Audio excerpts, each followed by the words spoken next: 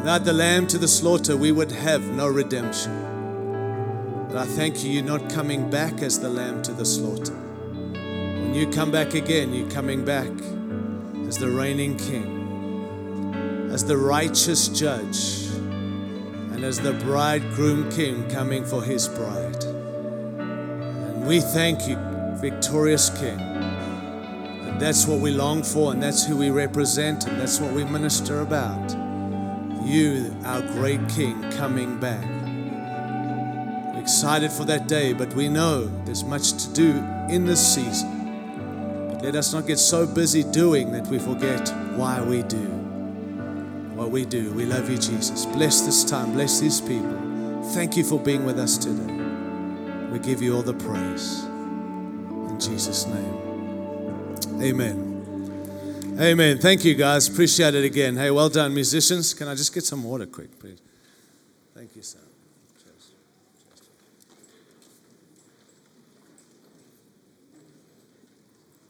Well, good morning, everybody.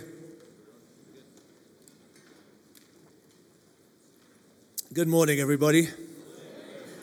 Good morning, everybody. The rest of you, you're just rude. I gave you 3 opportunities to say good morning back, but that's okay. I'm just joking. It has been such a delight, honestly, for me and my son just to be here this week. And I've really loved it. It's been such a joy. I mean, I just want to say this. God might have taken me out of Africa, but he has not taken Africa out of me. And it's such a privilege to come here. I know you guys who live here at times get over it. I get over every country I live in too. It happens, but you are privileged to live here. You're privileged to minister here. I hope you see that. And as you begin to travel again, you'll see how privileged you are. It's always interesting when you go to realize what you have when you're home. But I do want to just say thank you. Thank you for coming out. I want to say thank you to Cornerstone Church for hosting us so wonderfully well. It's been incredible. It's been incredible, and we're super grateful to those who've served publicly, privately, behind the scenes, the leadership team here, the funding, the cost, the food. It hasn't been phenomenal. It's just you guys have really gone to another level, and we're super grateful for that. Thank you for coming out. All of you did. Everyone served however you did, and just for coming together.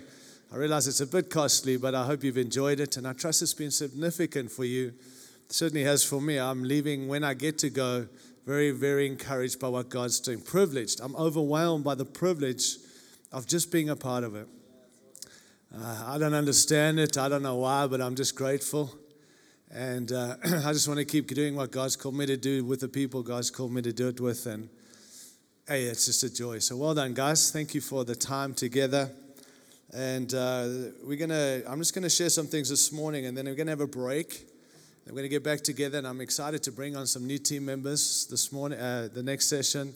Guys, we've trained, I think there's 24 couples that we'll be bringing on from South Africa and from Lesotho and Zimbabwe and Swaziland, Mozambique. So it's cool.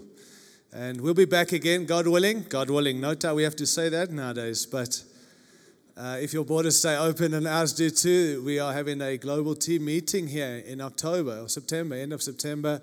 The majority of the team members from around the world, international team, will come together for 5 days, and it's going to be great. And then obviously South Africa will be hosting their South African Equip, but it's going to be done in different regions. That just because of COVID. You remember we were going to have a global Equip in 2020, then we were going to have it in 2021, and then we're going to have it in 2022, and then we just realized we're going to have it in 2025. We'll go, rather than 5 years, we'll go to 10 years and hope by then either Jesus comes back or we'll try and plan it accordingly. And so we do feel there is necessary to be together. How many of you know that? It's cool to do your regional stuff. We need that. But it's also great to be together. There's something about God's people celebrating different tribes and tongues and languages. And so we're going to aim for 2025, but we will be back. And international guys will be around, God willing, as I said, to do some of these regional equips around, just for numbers' sake. It's very hard to put 10,000 or 8,000 people in a room. And number one, it's illegal right now. And number two, I think people are a bit fearful to come and hang out with that many people. So we're trying to read the times without letting the people determine. But it's one thing to say we're going to have something and then people are fearful to show up and it's illegal.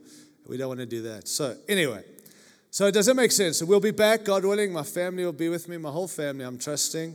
And a lot of other guys will be here. So we look forward to coming back here again. But just these times, and I really want to say this is essential when leaders and elders get together.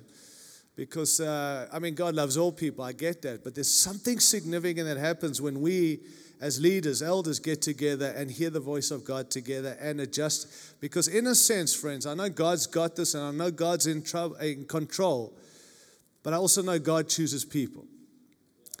And I keep saying, and people get offended when I say this, but the future of the church is not just in God's hands. It's in your hands too. And if it was just in God's hands, how many of you know it would have been done a long time ago? But the fact that we're still here, still trying to fulfill what God's called us to, means that it's also in our hands.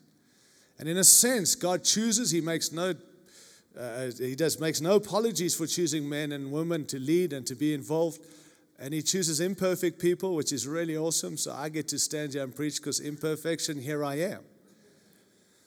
But His plan is through people, through the church, through leaders. And so just again, know this. This is not plan B. This is His only plan. And you're it. And the way you and I adjust to what He's doing and what He's saying actually can be so much more effective if we keep doing what it is He's called us to. Sticking to His plan, as we've heard, and walking in His purposes. And so well done, just coming this week. And I trust the adjustments that have needed to be made have been made and are being made. And not just today, continually. Because again, friends, it's handpicked by heaven for such a time as this, is what God says. Acts 17:26. God's determined the places and times where we should live. God did this, that men would seek Him and reach out and find Him, though He's not far from each one of us. In Him we live, as the post said, in Him we live and move and have our being. In other words, time and place, COVID-19 and the crisis and the nonsense we've walked through, and God has chosen, handpicked from heaven, you, me, to be in this season for such a time as this. And so if He's chosen us, then He's equipped us and He will show us. He's given us grace in it and grace through it. And so I trust, again, we continue coming back to what matters and not listening to all the voices, silencing the voices and listening to the voice of the Father. Listen to our true leader, King Jesus, who's leading His church. I think when we stay there, we're going to walk in the bigness of what God has continually, regardless of the seasons that come and go. I just want to highlight a couple of things that I wanted to say that I haven't got to, and then I want to just kind of change gear a little bit for the next little while and just talk about something different. But as I've prayed, obviously we've been gone for so long and trying to hear God, and it's the problem is when you have a lot of time with the Lord, you have a lot of things to say. You know that, preachers, so don't go quiet, amen, and say, yeah, keep saying. I've realized this thing needs to be like 10 days, not 2.5 days. Okay, I'll be on my own, I guess. Yeah, all right. Well, you all want us, our worship to go forever, and you all have lining up with contributions, and but hey, we need 2 days. Well, if we made it longer, we probably could have a whole lot. Anyway, I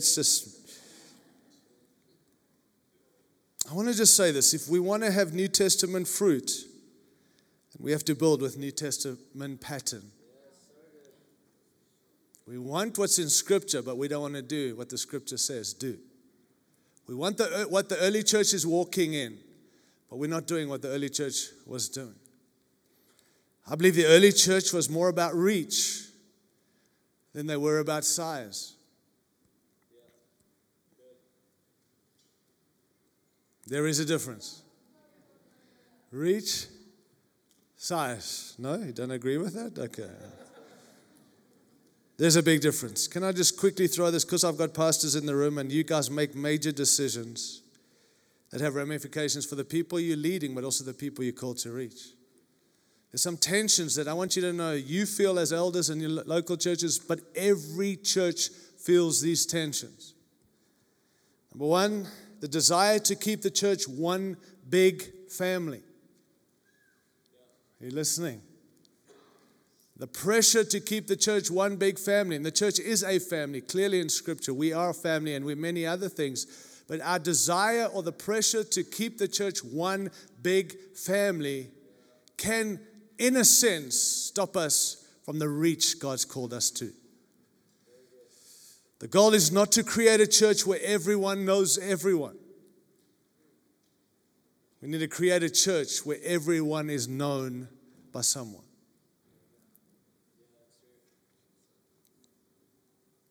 Another tension every church feels, please hear this.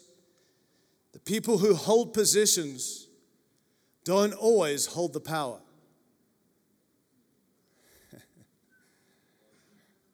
Just because God gave elders position, and we talked about authority yesterday, and just because you have a position doesn't mean no one else in the church carries influence.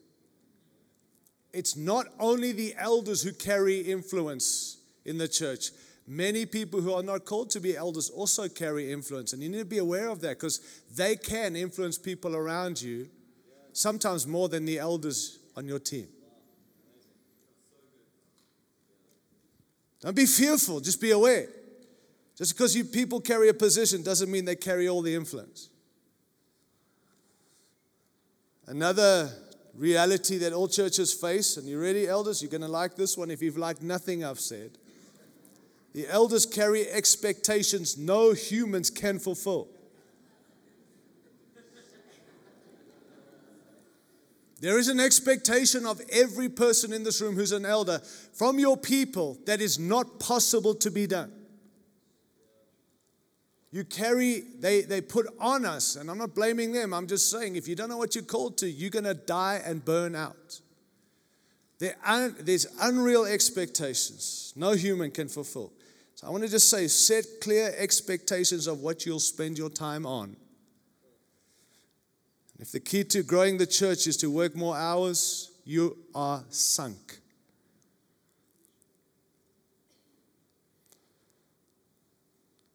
Another tension that all churches face is the natural desire to do more, not less. As you grow, and we're all growing, you're always tempted to do more. I want to just say this, just because you can doesn't mean you should.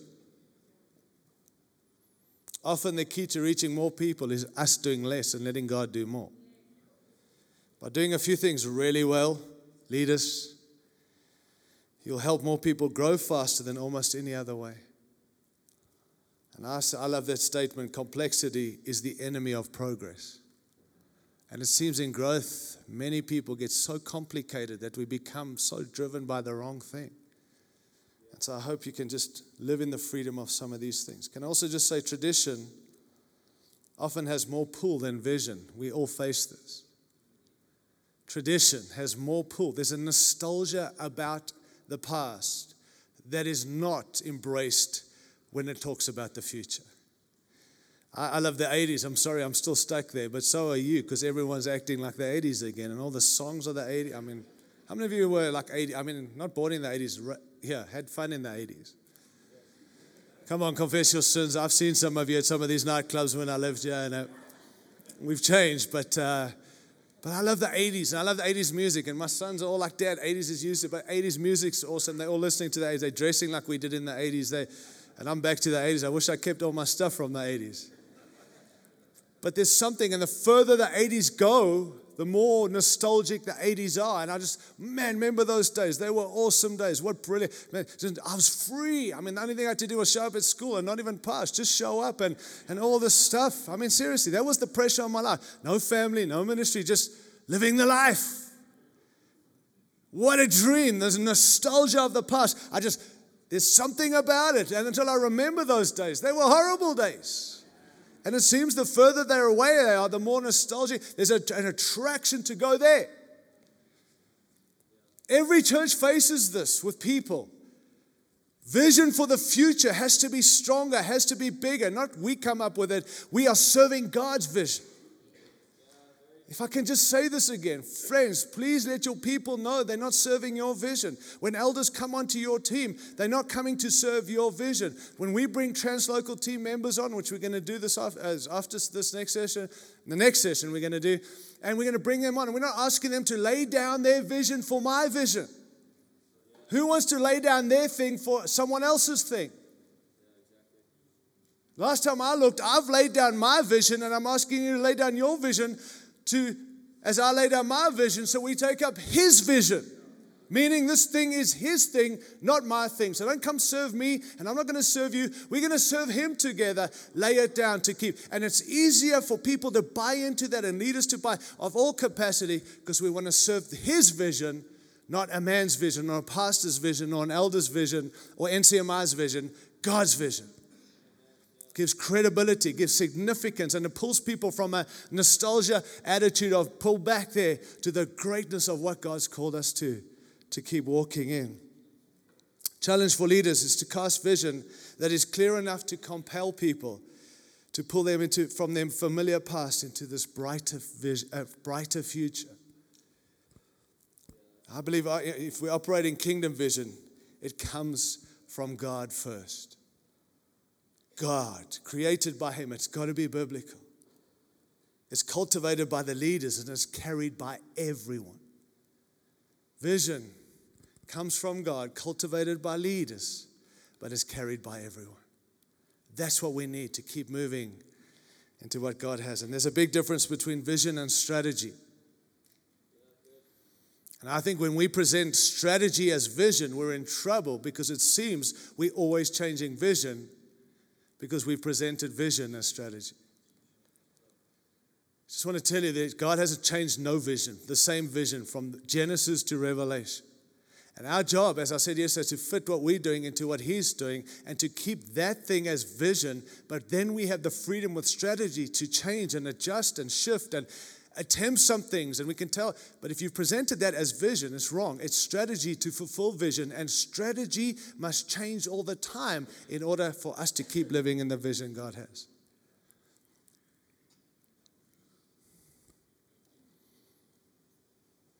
I'm convinced people lose their way when they lose their why. And that's why vision is so essential. We will lose our way when we lose our why. And I think vision keeps reminding us why we do what we do. Are you okay, friends? Just while I'm with you, some reasons why I think our churches will continue perhaps going forward to struggle or struggle to impact, just quickly. And I say this carefully, but we, the leaders, elders, have become the measure of our choices.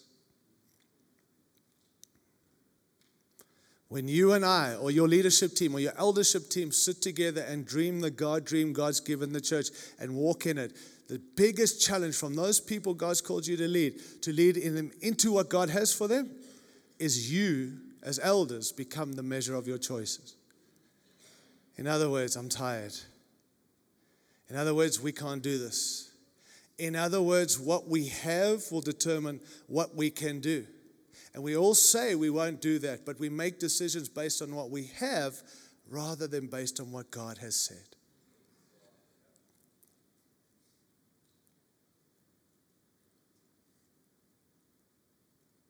You know, I realize that perhaps some of you in this room feel like we must minister and release and plant churches from strength.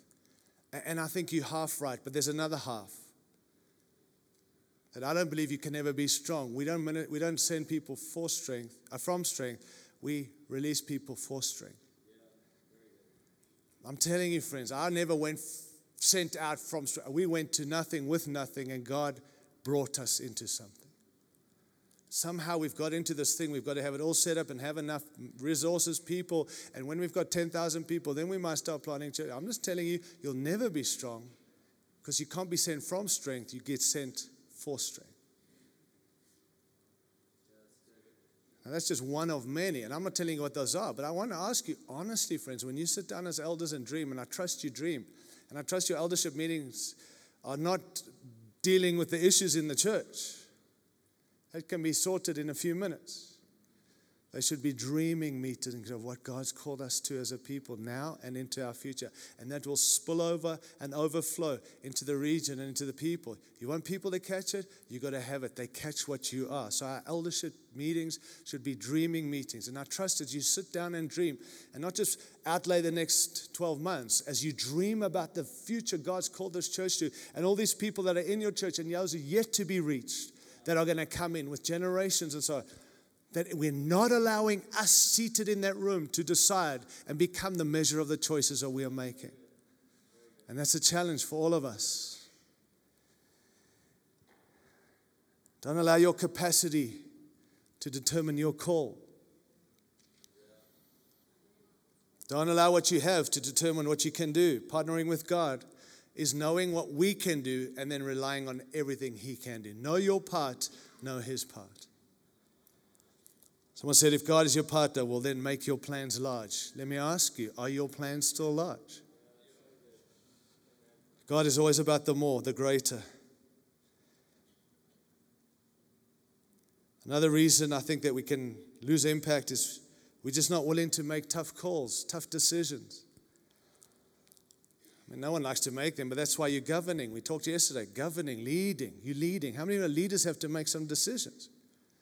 And to be honest, a lot of the decisions we make probably not going to be liked, going to be misunderstood. And you either got to choose, we're going to please them or we're going to hear God. And I'm not saying you control it, but we need some tough calls to be made. Maybe this morning in this room, if you're honest right now, you know there's some tough calls that need to be made, but it needs to be made in order for the church God's entrusted you with to walk into the future God has. Some things we can't pray away. Some things we need to go. I love that David in the tent to kill Goliath didn't sit in the tent and strategize, pray, and then go home.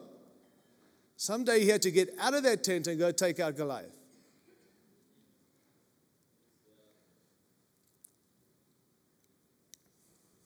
You know why churches fail? I think because people become pragmatic. We lead pragmatically rather than we're hearing. We seek imitation. We look around and say, these guys are doing that, let's do that. So we begin to imitate others at the expense of revelation, hearing God for ourselves. Of course, we want to learn from each other. And of course, there's strength in our team. But don't become someone else because you're too not wanting to go to God for yourself and for the people He's called you to lead. It's pragmatic. I think also pleasing people when we allow the vision to get hijacked to keep everyone happy. Let me just tell you, you know this in leadership. No one's ever happy. No one. Somehow we forget that very quickly. And if you don't do this, I'm leaving. And if you do this, we're staying. And if you don't, and you're just like, good luck. You'll burn out. Somewhere you just got to say, actually, I hear you. And I hear you. And even this week, with good intentions and good hearts, people, we need to do this, we need more, and I hear you. Give me more days, give me more hours, give me more time, and somewhere we just got to make the calls. We sometimes good calls, sometimes not so good, but at the end of the day, we're not trying to please people, we just want to please God. I've watched churches be derailed because leaders are looking for the approval and acceptance of the people they called to lead rather than living for the approval of God. If you live for people's acceptance, you'll die for people's rejection. If I please Jesus, it doesn't matter whom I displease. But if I displease Jesus, it doesn't matter who I please. Another thing is, I think why churches struggle or why they fail is because there's no price. We're not willing to call people to commit. I mean, somehow we have believed that, like, hey, we can't ask these people to commit to this, and we can't ask them. And then I can't see that in the Bible. Look, I'm not going to get to this. Let me just say this. This season, no doubt, has been difficult for shepherds, and you've lost some people. The purging effect of this season. It has broken. If you're a true shepherd, which you should all be, regardless of your translocal call, if you're leading local church, you should have a heart for the sheep more than anything. You know this, you can love the church without loving Jesus. But you can't love Jesus without loving the church. So we sit here and talk about Jesus, or you will love Him, you'll love His church. And I know there's been pain and people have left and I've sensed it, I know, and I've watched, literally. I came and I said to our team guys yesterday, or other day, God says this, stay on the wall. I said, well, what do you mean? What does that mean? That means don't get off the wall to go gather some who then you'll bring them and try and get them on the wall. Because as long as you're off the wall, people are going to leave the wall that they're already waiting on the wall for you. Now, I'm not saying don't go gather those people. I'm asking you to get those people to come meet you on the wall. Because this season, there are buildings taking place. God's calling us to build the wall. He's shaken some things to get us back on the wall. And because of our lovely and genuine hearts to reach people who've gone, we step back from the wall. We get off the wall. We go and meet with people to try and gather them to come back to the wall, and at the expense of the great work God's called us to. And Nehemiah is the story of that. And I know that our comedian spoke about we don't need a Geshem and Geshem and all those, but that's a real thing. It is a thing. Some of us are under pressure today, going back to your region, to go find those people who have left. When I want to say maybe they need to come find you. You have not moved. You're still in the same place.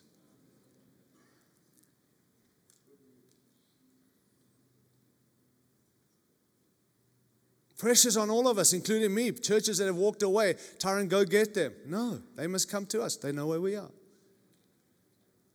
Well, Tyron, what about? No, it's not my work, it's his. But I'll tell you this, we need to stay on the wall. Because the revelation that Nehemiah had is, I'm carrying out such a great work. Why must the great work stop while I go and deal with what needs to be dealt there? This is what I'm called to. Get the revelation this morning, the great work you've been called to. It's great. Stay on the wall. And I think the great purge of this season of people leaving, maybe it's because we've all bought into this thing that if we can just get people to belong, then we can get them so belonging that one day they might actually believe. And then COVID hit. And because we couldn't do the belonging thing, all those who didn't believe have left. Because it's not who belongs, it's who believes. And I understand the notion of reaching sinners. And I understand the notion of making it easy for them and comfortable. I get that. I get the seeker sensitive. But I also realize if you build seeker sensitive, they are very sensitive. And when things go wrong, they're not coming back until there's another show put on for them to come back and feel wanted again. And I love the heart, but I don't see Jesus ever doing that. I don't see Paul saying get them to get connected and then one day they might actually get saved. Let me tell you, they cannot belong until they believe. Now, I'm not saying make it hard. I'm not one of those guys. But I am saying maybe the lesson we've learned is they never did belong because they can't belong until they believe. When people come in and you can't call them brothers and sisters and part of the church if they don't believe. That's the entrance point to the kingdom, and that's what gives them brotherhood and sisterhood with us. Until that, we can only be friends at best, but you can't be brothers and sisters if you don't have the same Father.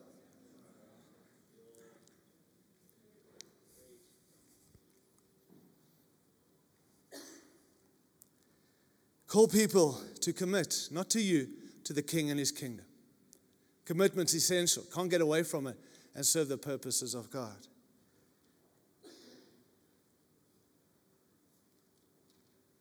If we lack courage, if we're passive, we will not. The churches will, we will lose churches. Churches will close down. The reason churches fail is because we lack courage. I'm just going to tell you this. The Bible doesn't talk about being safe. Safe. Talks about being courageous. We need courage, not just safety. And be safe, be safe. I understand this season. I'm fearful too. I don't want to get any test of COVID. I need to get home. Do you understand? My wife said, don't get stuck in South Africa. You have to come home. And I have to test before I get on an airplane to go back to my country. And if I test positive, I can't go home. Now, you say what you want. It's a big deal for me. I'm not in fear. I just need to get home. So if you got COVID, stay away from me with all due respect.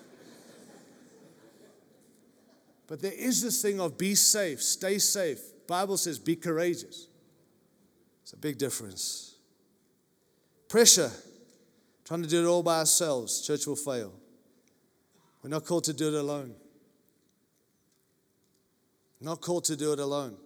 We have tried. Many have tried. Many have failed. Many have fallen away. I meet pastors and leaders, and when they hear about what that we do in America, when I talk to them, they begin to weep. I was recently in a region, and I began to talk about NCMI, just how we work, and they couldn't believe, and they wept. And the one guy sitting in the room said to me, I'm a pastor, I've burnt out twice, I'm out of ministry, but if I had what you're speaking of, I would still be serving God in the church today. Weeping. I said, where have you been? I said, where have you been? But he just wept, him and his wife, burnt out, gone. Said, if we had something like this, that actually we saw it in Scripture, but we've never experienced. If we had something like this, we could still be leading God's people today. It's not even a choice to do it alone. You can find yourself very isolated in seasons. And I'm just going to do it anyway. And you will find yourself, your church will fail. You're not called to do it alone. Another reason our church is what we lose, as elders, we won't embrace change. Let me just give this to you. I'm taking away. This was yesterday's preach. We won't embrace change. Constant conflict in our teams affects the impact of the church. I realize that we are made differently. We look different. We act different. I hope everyone on your team is different. That's strength. But it doesn't mean we fight each other all the way. Choose your battles. Remember that man that wrote that book, Choosing Your Battles? My dad wrote a book, Choose Your Right Battles.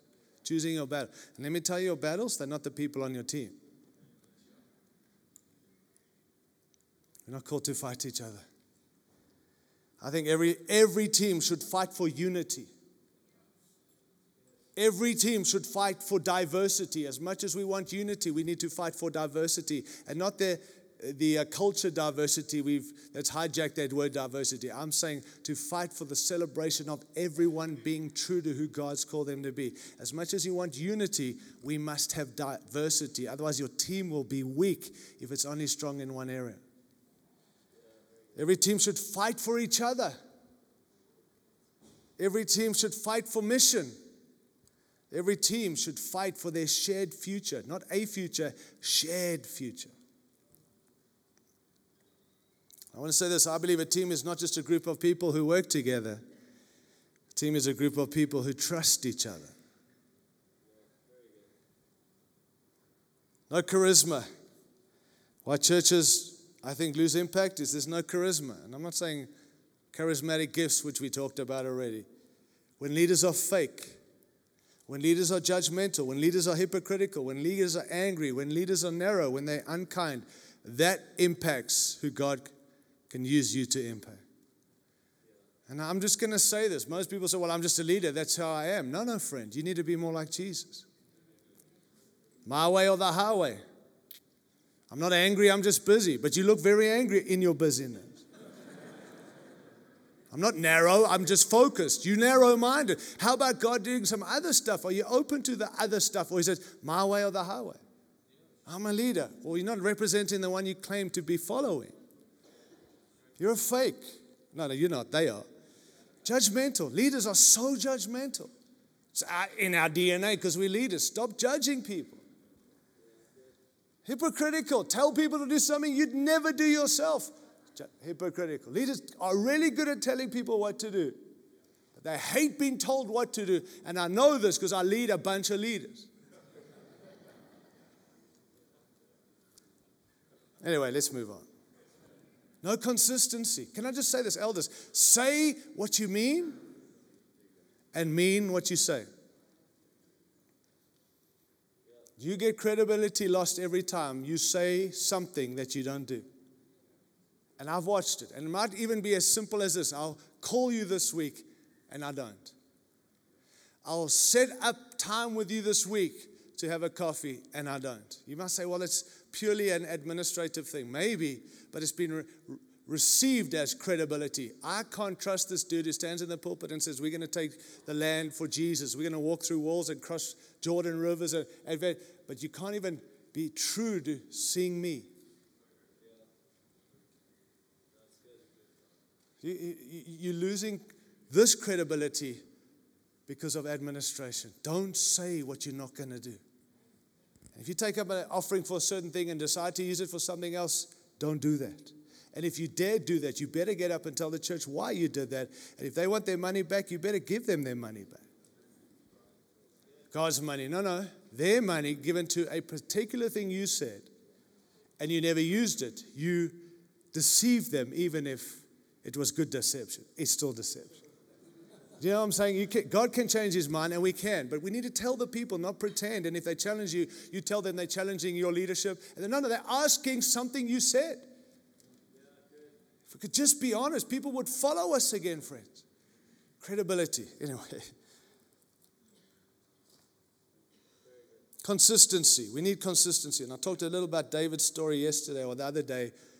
The story of David. He was consistent in all contexts. Are we up and down like the weather? Or are we consistent in and through it all? We need leaders like that. And also I think where we lose our way is when we lost our conviction. When we've lost our convictions. Easy to do that.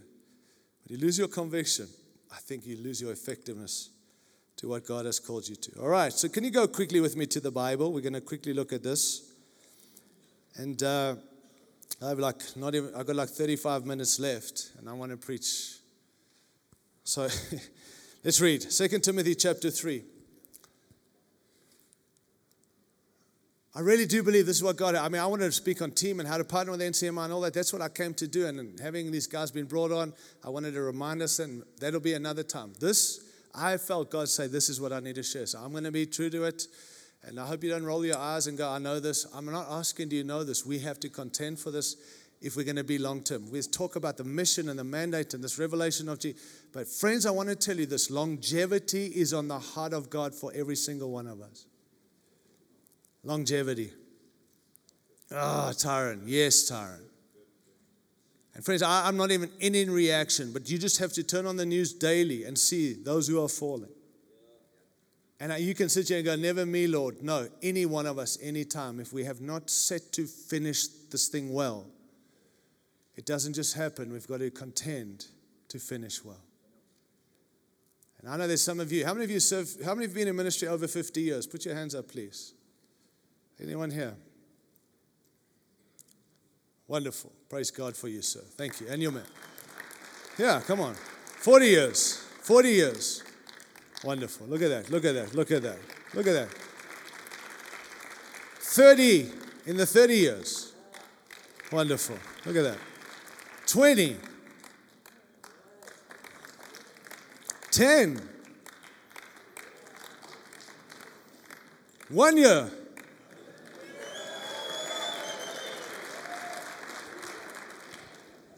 Some of you are absolutely unsure if you are serving God. That's okay. But the point I want to make in all of that is well done to those who've stayed the course, because we don't celebrate longevity enough. But be aware of this. Those who have been in your ministry 1 year, you need to know, as much as those need to know, there's no guarantees in any of this. And this is as relevant for those who've just come into ministry and those who've been ministering forever. It's the same thing for all of us. We've got to keep coming back to this. And it does seem that God's showing through the shaking that many who have legacy. Let me just tell you, legacy has more to do with your past. How many of you, and I'm only 50, right? I know I don't look it, but I am only 50. But I want to tell you, you begin to think a little more about legacy the older you get. I've never been a one for legacy because I don't even know what that means half the time. And I don't want a legacy. I just want to follow Christ and make him known to the world. I mean, seriously, that's probably the legacy. But I realize more and more that the older you get, you stop looking for success and you begin to look for significance. That's crazy. 40 years they call it. The first 40 years, all about success. And then you hit crisis called midlife crisis. Some of us hit it at 3, others hit it at everyone's saying buying Harleys and I need a Harley. Well, I had it at a young age anyway. But then you hit a crisis and you suddenly begin to question all the success. What's the significance of what I'm giving myself to? And I think legacy has way more to do with our past. But know this, destiny has everything to do with the future. And if you want a legacy, my dear friend, a continued legacy till either you go to him or he comes to us, I better let the next generation run with destiny if you're going to ever have a legacy.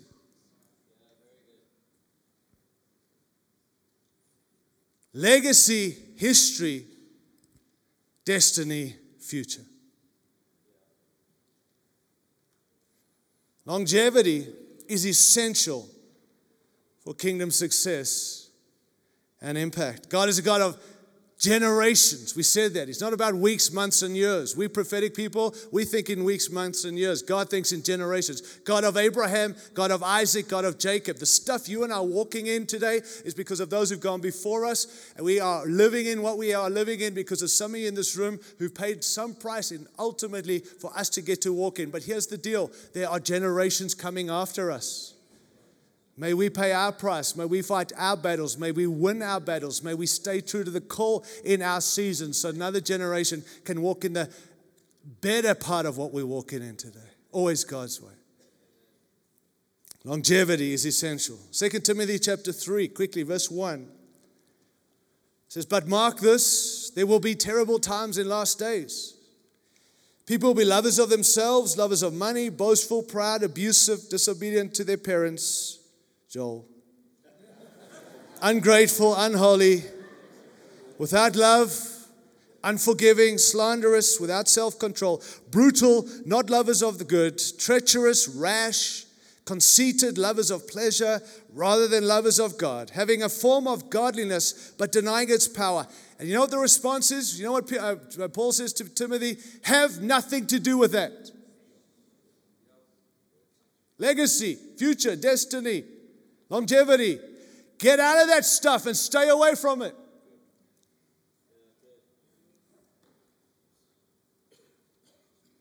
They are the kind who worm their way into homes and gain control over weak-willed women who are loaded down with sin and are swayed by all kinds of evil desires, also learning but never able to acknowledge the truth.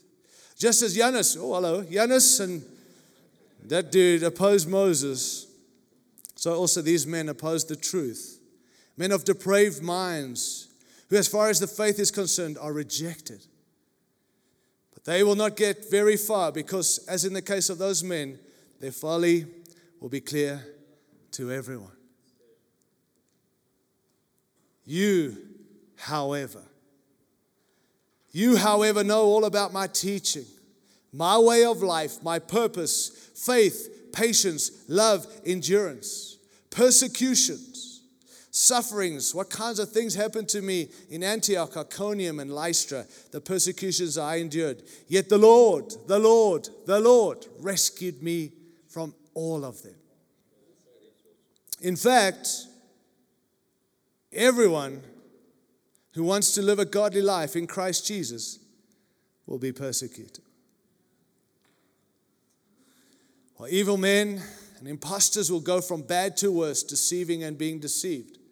But you, as for you, continue in what you have learned and have become convinced of. What you have learned and become convinced of. The season we've gone through, there are things we've learned, but we need to be more convinced. And the stuff we believe, we should believe like never before, where it's moved from head knowledge, borrowed truth, to revelation, our truth.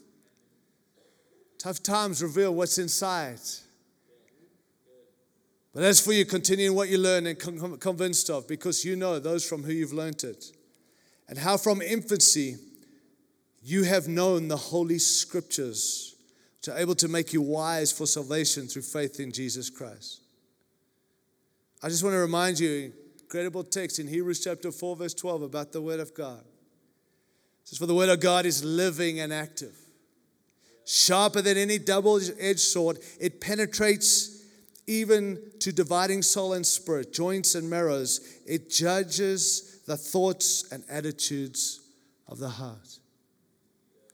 There's one verse. There's like 5 important things we see about the Word of God. God's Word, number one, it is divine in its origin. Not some concepts, some thoughts, some ideas, some putting together of some stories. It's divine in its origin. That's why we keep preaching the Word of God. As I said yesterday, it's the only book whose author is always present when you read it. Divine in its origin. The second thing it tells us there in Hebrews 4 verse 12, it's living in its nature. Living or full of life. Third thing we see, it's powerful in its operation. It's effectual. It does things. The Word of God does things. When you speak and preach the Word. Know this, I'm preaching to preachers here this morning, but preach the Word because the Word of God does things. Our messages don't. The Word of God does. It's effective. It does things. It cuts like a double-edged sword. Not just a sword, a double-edged sword. It pierces the inward parts. Differentiates between soul and spirit. That's what the Bible says about the Bible. Thirdly, it's final in its judgment. It judges the thoughts and attitudes of the heart. It's very significant, for it teaches that we don't challenge it. Rather, it challenges us. Thirdly, it's clear in its demand. Believe and obey. Believe and obey. It demands. No suggestions in the Bible.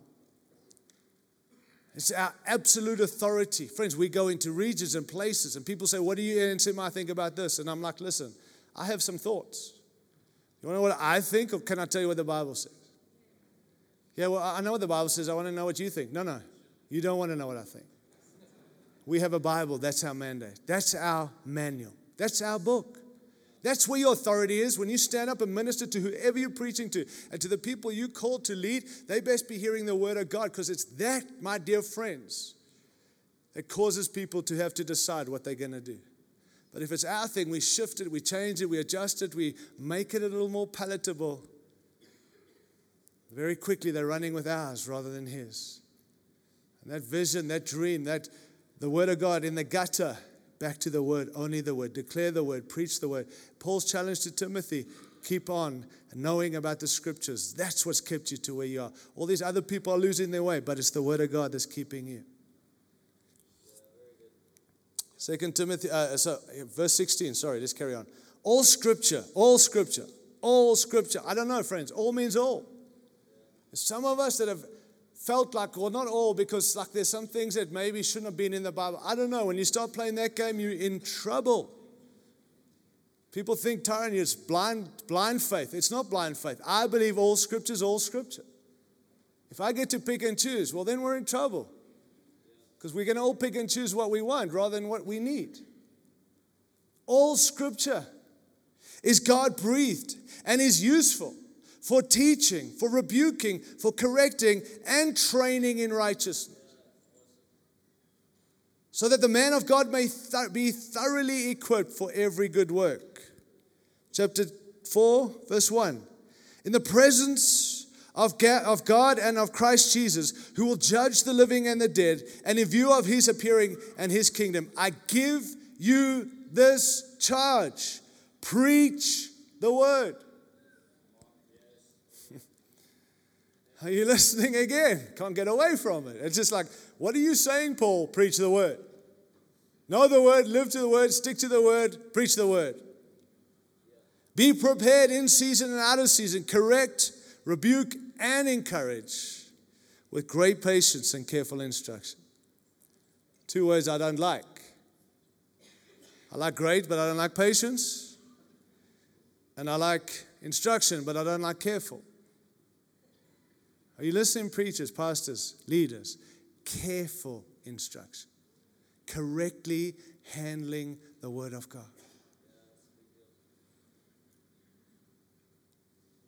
So I feel like those of us who are preachers, I think there's 4 reasons why people preach. Some preach to impress. When I preach, I want to I hope it's not for me. When that person preaches, they want to impress people with their orator, their skills and their gifts and their understanding. And I mean, listen, I've been in meetings, I listen to God preach, and I'm like, that was awesome. I honestly don't know what they said, but it was brilliant. I'm wowed by their wordsmith. You know those people. Don't be one of those people. Help people. Your job's not to impress. And listen, young guys, there's plenty of youngish people in the room who are called to preach. Settle this. You're not called to impress by anyone by how you preach. Don't go there. Just kill that today. Some preach to impress. Another reason I think some preach is to inform. How many of you know there's a lot of information being given from pulpits today? I'm not here to inform us of anything. God's not informing, and I think we can begin to be informing. There's enough information on Google. Let's not go there. Don't preach to inform people. Don't discuss a subject and go home. We're not informing. Preaching the Word of God. There's a change. We read Hebrews 4:12. There's stuff that happens when the Word of God is spoken. Some preach to influence. This is a dangerous thing. We can all, as preachers, influence people into pretty much what we want them to do. And I understand that there's an influence that comes through Scripture and that, but don't just preach for influence, to influence, because you could find yourself influencing people into something you want, not something God says. And in that place, we begin to adjust Scripture to back what we're saying. To find a Scripture to fit into my point is not a good way to preach the Word of God. How about finding points that highlight the point already made through the most important point being the Word of God? And lastly, I think some preach, and this to me should be why we preach. Some preach to impart, for impartation. Some to impress, some to inform, some to influence. But we're called to preach to impart. Think about that. If you know what you're saying and preaching from God's Word is imparting something into someone, you're going to rethink a lot of what you're saying. Not just they're going to hear this, they're going to actually, this that I'm speaking is going to be imparted into them. And they're going to, fruit will grow out of this. I'm telling you, it changes the way I preach. I know some of you are not going to like what I'm saying, but we're not storytellers. I realize that there's this, and I've been in churches, and again, don't fight me. If that's your thing, go back to his story, not your story. If you're going to tell stories, tell his story. And how about just doing it from his word? Then you can tell the story you want. But I've been in meetings, I'm just being honest, in our togetherness, where I've been invited to preach, and I'm telling you, the resistance to what I'm preaching. And I think people think, well, I used to think, oh, maybe it's just my gifting that I like it, that's cool. But I've realized more and more, it's because the preachers and the leaders of that church are just telling stories. And I just dared open the Bible and read it and say, and people are like offended and can't eat. It's because we are filling them with candy and sugar coating and telling stories. And I've watched, the moment I start telling a story, they'll come alive. And I understand Jesus tells stories. I know you're going to all come to me, Jesus told. Yeah, I know he tells stories. But he was the point of his story. Not us. I'm not. You want to build a church, you want to have legacy and destiny, stick to the Word of God. It sounds so obvious, but it's become foreign. I'm just telling you, friends, if we've learned some things, stick to his word. The moment you stop speaking his word, you begin to get busy with the other stuff, and then you become detracted, and your legacy will be the thing you emphasize at your end day rather than the thing you stay true to in your all day. Can I just honor my dad for a moment? And by the way, he FaceTimed me this morning and said, please tell everyone I send my love. And when I told him, some of you who were here, he just began to weep. So tears of fear for me, not tears of joy for you. No, I'm joking. But that man, let me tell you, my dad is word. I mean, it's word. I'm like, Dad, I get.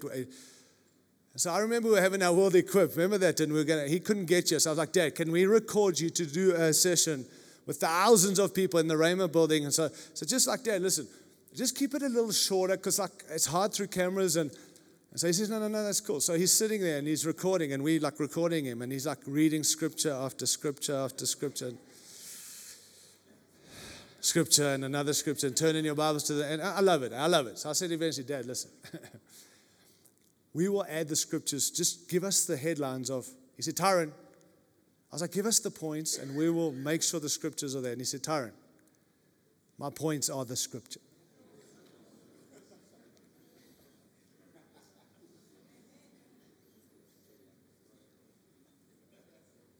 Consistent. You get a hold of my dad today, same thing. Not he's stuck on a message, he's stuck on the Word of God. Not going to come with the nonsense and give me the next thing. It's just going to, why is that? And friends, I know he's not well in his health, but he's still serving God, and he has not lost his way. He's not been remembered for a legacy of vaccines or fallen by the grace of God morally or out of the race or all this stuff. It's just stay in and on the Word of God.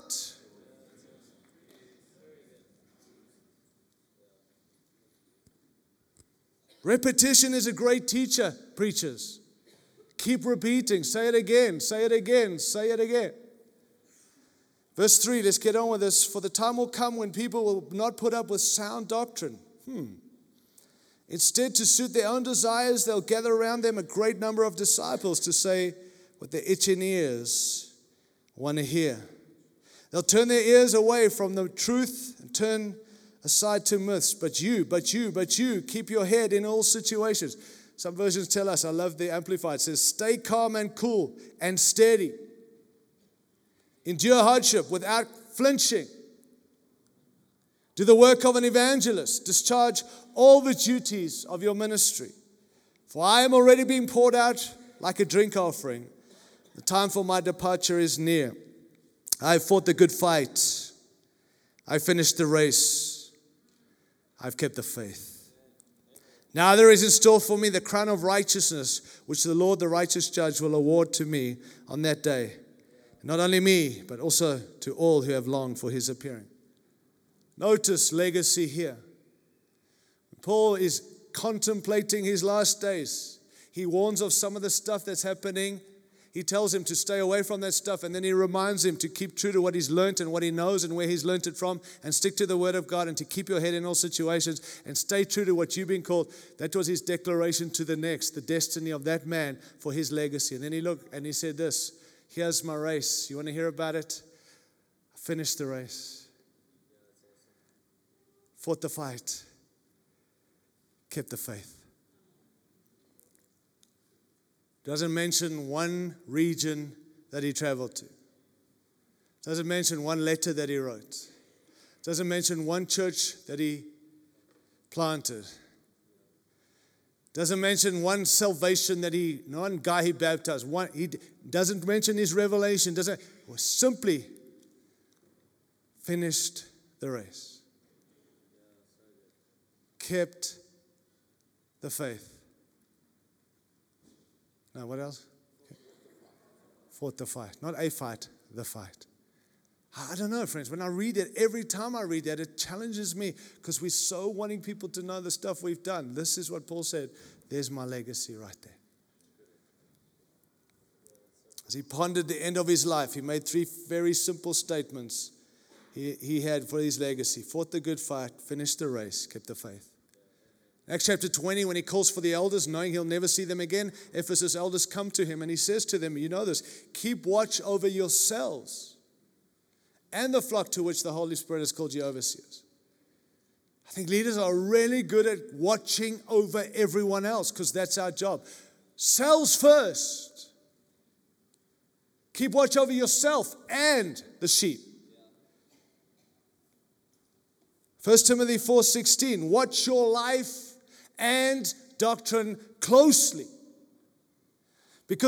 Persevere in them, because if you do, you'll save both yourselves and your hearers. None of these are new, friends, but we've got to contend for understanding longevity. There's no way you just end up finishing. So quickly, and this is like an hour preach, good luck in 10 minutes. Just some simple things, and I'm not asking you, can you think about this? Grab these things and get on our knees again and say, God, help me, not today, but every day to make sure. Because I think the moment we think we got this, then we haven't got it anymore. And I'm just saying, these men and women that have been, and my heart is broken by those who have been publicly laughed at in the church and mocked because of their falling. How the mighty have fallen. Ha, ha, ha. I told you that was not this. I've watched people say, I told you that those guys weren't biblical. If you're singing their songs in your church, you see what you're releasing. I mean, all the stuff. We reveling in the falling of the mighty.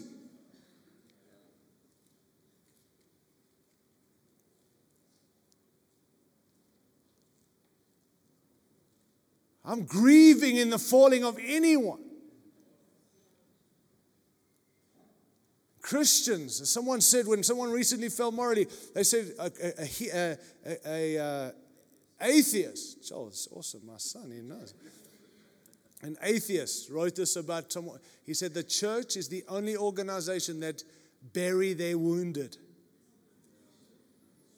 I'm going to stand up for the pastor who's fallen morally, because the church buries their wounded, but the world wouldn't do that.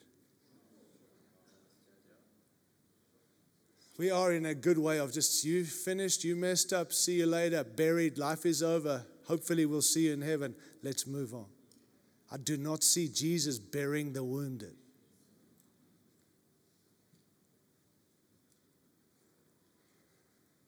Some helps to stay the course. Number one, I don't know how, this sounds so silly, but be intentional. Start how you want to finish. Remember how we always used to talk about that? Start how you want to finish. Start how you want to finish. Keep thinking of when you finish. Keep being intentional. Begin with that determination to finish well. Let that be what grips you. I'm going to finish well. Not in arrogance. I'm going to be intentional about not just having a good go. I want to finish well. I've not met a leader who led well over the course of time by accident. Instead, they decide up front and they continue to go. I'm going to run this race. I'm going to watch over myself and the people. I'm going to keep on doing what I need to do for me in order to stay effective till Jesus comes back or till I go to be with him.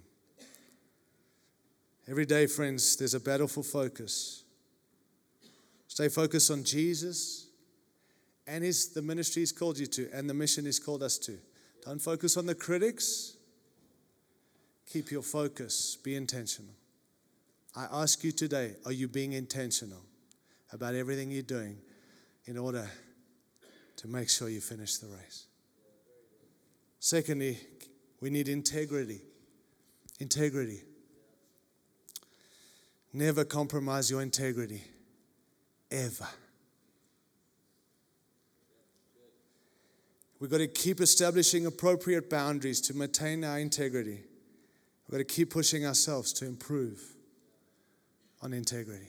Now, this sounds legalistic. It's the protection for your ministry, for your life, for your marriage, and for the people God's called you to lead. And when we get loose with integrity and when we get loose with boundaries, and I trust myself. It doesn't matter who you trust. It's the appearance. The appearance. Again, without naming names. A man has had to step aside from the ministry he birthed. And let me say, whether you like this man or not, or his ministry, many people are living in what they are because of this man's faith and ability to do what God called him to do. And by inappropriate appearance, who knows what else, but the appearance is as bad as the very deed itself. He's had to step aside and resign from the very thing he started. Why is that? Because boundaries were lowered and appearance was unhelpful. I'm not pointing fingers. I want to learn. I don't want any of us to ever be questioned of integrity. And people say, Tyron, you legalist, because I will not get in a car with any woman, period. I don't care how, except my mother or my wife. I don't have a problem there. But anyone else, just me and another opposite sex, seriously, people say it's crazy. If it was me and there's another, I will phone an Uber, I'll wait for someone, I'll call. And people say, don't be stupid, it's just up the road. It doesn't matter. I don't not trust me, I don't trust that person. And I also know the appearance. Oh, Tyron, come on, Jesus with women, okay, that's cool. I'm just telling you, for me, and I want to suggest for you, integrity, boundaries. Because if nothing ever happened, people could say that happened. She could say something happened. And guess what? Even if it never happened, everyone thinks it happened. It's over. It's not fear, wisdom. It's boundaries. It's not, I had a moment, I had a season. I want to be long term. I want to serve the purpose of God. I'm not standing here saying this is going to happen guaranteed for me. I'm saying I'm contending for integrity at every level in a time and a season where everything that is shaking can be shaken. And when sin is being shown at, and it seems like no one cares, God cares. Make sure to hold to not standards, but high standards of integrity. The three phases of our lives, I believe, in leadership and in ministry. Number one, the public world, where everyone sees. Number two, the personal world, those close to us, our marriages, our family, our friends. And then there's this other third world, the private world, that only you and God see. And if we're honest, we play to the public world. Social media and preachers, and now we all TV evangelists because we've had to be, and so we play to these wonderful crowds and people, and that's a public world. Can I say to you, that's not who you are. But because we so emphasize around the world the publicness of our ministry, we begin to put on a persona for that, and that's what matters most to us, is what people think of us out there. But I want to tell you what matters most to God is our private, not even our personal with our family, our private. When it's me and when it's God, that's the reality of who I really am. And that's not to make you feel bad. That's to say, how's your integrity when no one is there except you and God? That, my dear friends, without making us feel bad, that's who you really are.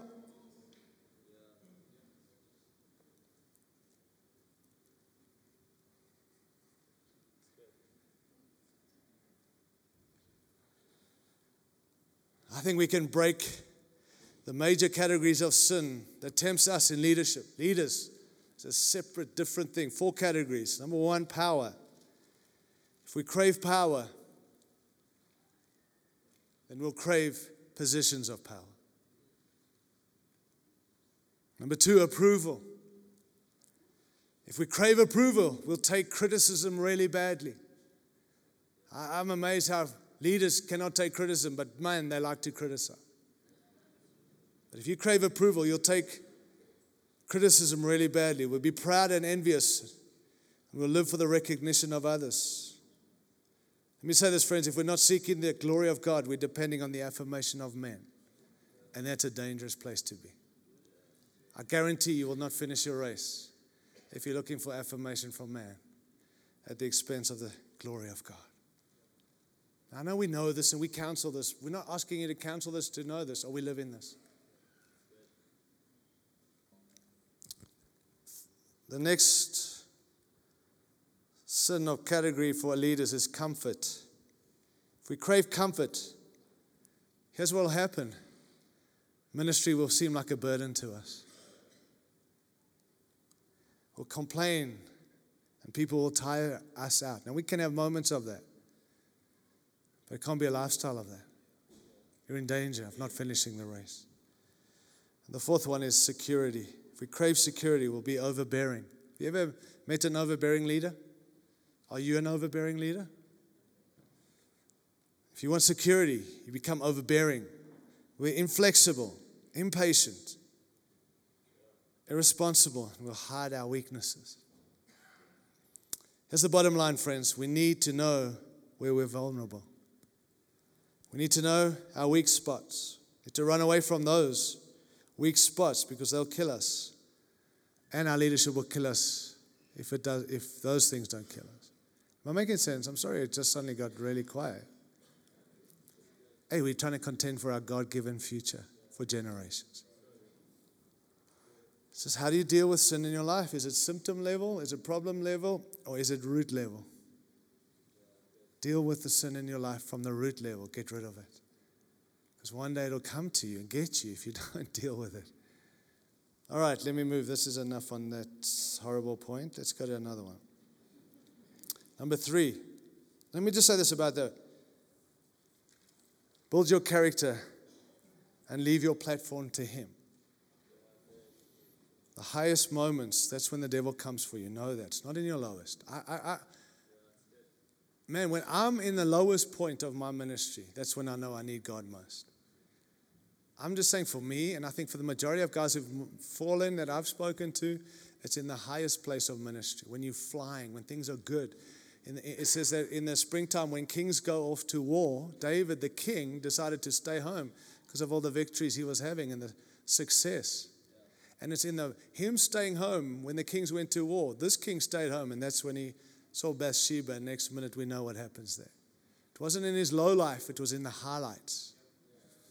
Be careful, my dear friends. The promises of God for what we're called to is going to be a lot of highlights as well. Low lights, I cling to Jesus. Low highlights, look at what I've done. Thirdly, believe for the impossible. Believe for the impossible.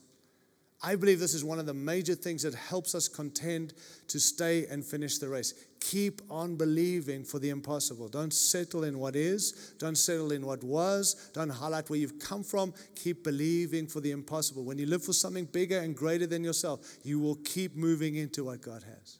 Doesn't matter what your position is, and your position will change. Those of you who lead churches right now, it's not forever. Your position will change, but you've got to keep believing for the impossible because that keeps us moving. When you settle, you're in trouble of not finishing the race.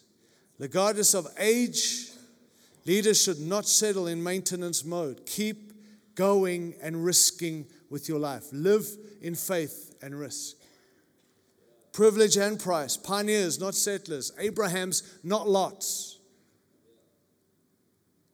Keep on trusting for what God has for you. Number 4, invest. Invest.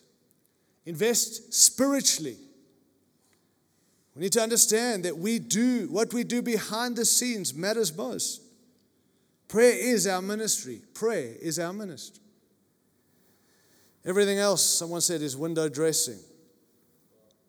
J. Oswald Sanders says the spiritual leader should outpace the rest of the church above all in prayer.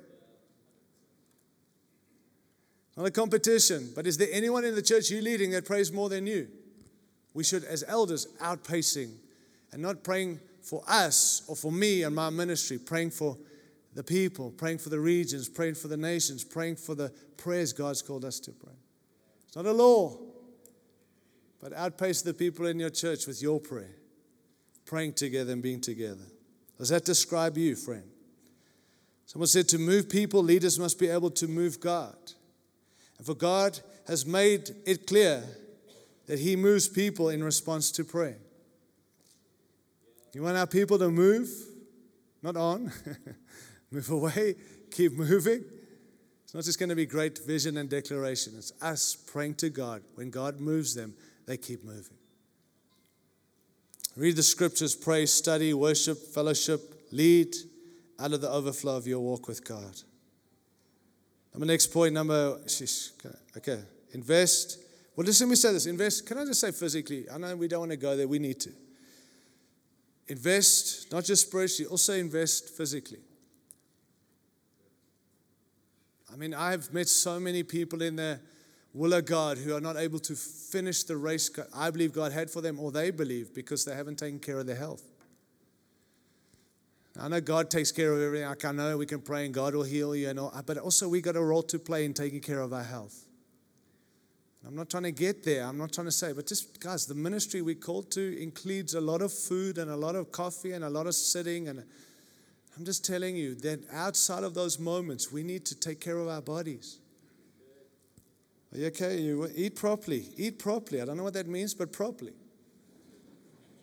Properly. Exercise regularly. Oh, times all these people who go to the gym are obsessed with their body. Maybe. But some of them are serious about trying to finish the race. Okay. Can I also just say, eat properly, exercise regularly, and sleep well. I don't know what that means. What's well? I don't know. How long's a piece of string? But better than you sleeping. Honestly, I just give it to God and sleep. Okay? God has got His church. Doesn't need you to be awake all night for His behalf. You need to sleep so you can be a more effective leader and stay the course. So learn to sleep. Go to bed. Get off social media. Get off the issues. Turn your phone off and go and have a great sleep and watch how much more effective you'll be. You know those people who need to see you today, they can see you tomorrow. I'm not trying to be weird. I'm just telling you, sleep well if you're going to finish this race. Effective long-term ministries are built upon habits. Get habits in your life. Look after your family. Invest in your family. Work hard in ministry, but not at the expense of your family. We're not into winning the world for Jesus and losing our families. I know we can use a scripture, or what good is it those who could save your, but lose your soul? What is it? You can go in the world and lose your soul. Well, that doesn't mean go and die. I mean, we already died to Him. I get that. We died. We're now alive with Him and for Him. But I don't believe He wants us to burn out as a great testimony of what it means to serve Jesus. Somehow we think we've got to pay the price to prove it. Pay the price He's called you, but look after yourself. Invest in your family. Bring through your family, my dear friends. We've got to do this together, generations working together. And let me tell you, it doesn't just happen. You've got to invest in your children, in your spouse. If you're married, it's the second greatest privilege of your life. Jesus first, and then your marriage. And I don't just say that because my wife's not here. I mean that when she's here. It's not something I have to endure. It's something we got to work at. But God doesn't want us to endure our marriages and serve His bride. Work on your marriage. Enjoy your marriage. Your wife, just can I tell you this? Your spouse is not your ministry, but they qualify you for your ministry. Still believe that in the Bible.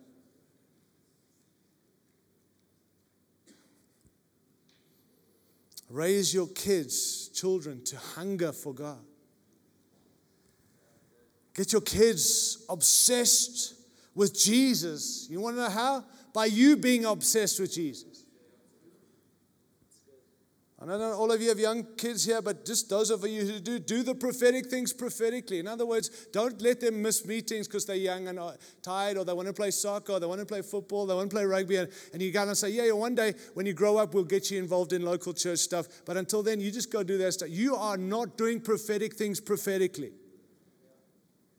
Because one day when they grow up, you've told them that stuff's more important by letting them go do that stuff when this stuff was happening. People say legalistic. Not. My sons played professional soccer. They were great at soccer. They played for clubs and schools. But their coaches told them, if you don't come to the practices, you can't play games on the weekend. And I had to say, sir, with all due respect, we moved here from Australia to plant a church. And the church and what God's called us to comes first. If you want my sons to play on your team, we're going to have to work around this. But we have prayer meetings on Wednesday nights, and I will bring my sons, even if they're 12-year-olds, and they will sit in our prayer meetings with us. Even our other parents will say, no, my kids go, no, my sons, I'm prophetically setting them up for the prophetic things of God. Not legalism. These things are non-negotiables. And look at us. By the grace of God, these guys are running further, all three of my sons, than I've ever run. And it's not just because God is good. It's because we put stuff in place and said, we're setting them up. Even though they don't understand it, even though their coaches said it's not good enough, we know what God has called them to. Now, when I'm off and I stay home, my sons are like, aren't you going to the prayer meeting? I'm like, no. They're like, why not? I'm like, because I'm off. It's not arrogance. Friends, you just got to think. We're listening to the world and we're listening to the church, and it's okay. And I'm not being legalistic. It's being prophetic. Do you believe what you're doing is from God? If it is, then bring your kids into what you're doing from God. And watch them live it out longer, and the destiny and the legacy when you're gone. All right, we have to go and eat. I know they've opened the curtain half, and it's half open, and the hint is there. I hear you. We're coming. Anyway, you know what? We're done. I don't know. Maybe at another time we can get together and do this again one time. But friends, I really encourage you, please. I realize that the notes were not there, but I hope you're hearing the heart. And listen, I honestly believe God may ask me to speak this morning, because I wanted to talk on something very different. And big picture, and new guys coming on team, and how we partner. And I felt the Lord say, no, longevity first. I'm not asking, do you know this? Because I know you know this. I know you guys preaching this to everyone who's following you. But here's what I want to say. Don't preach it. Live it. It should not be any of us ever falling out of the race God's called us. If we stumble, come back to the race. If you fall out, come back in. I want you to know as NCMI, we will never, at best as I can say, we will never bury our wounded. I want to affirm those who bear fruit and bring through those who have fallen.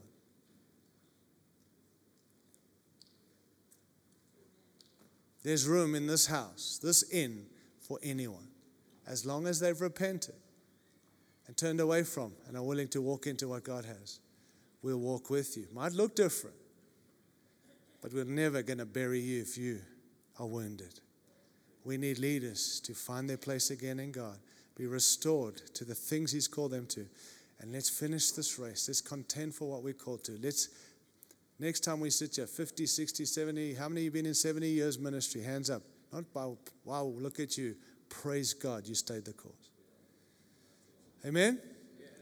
Let's stand together quickly, and I'm going to hand over to David, the man, the food man, and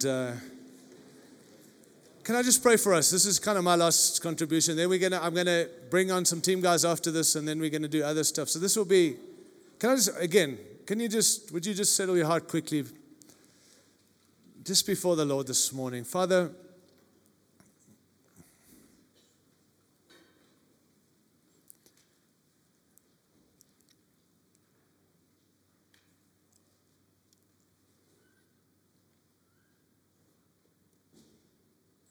we pray I pray for my friends in this room.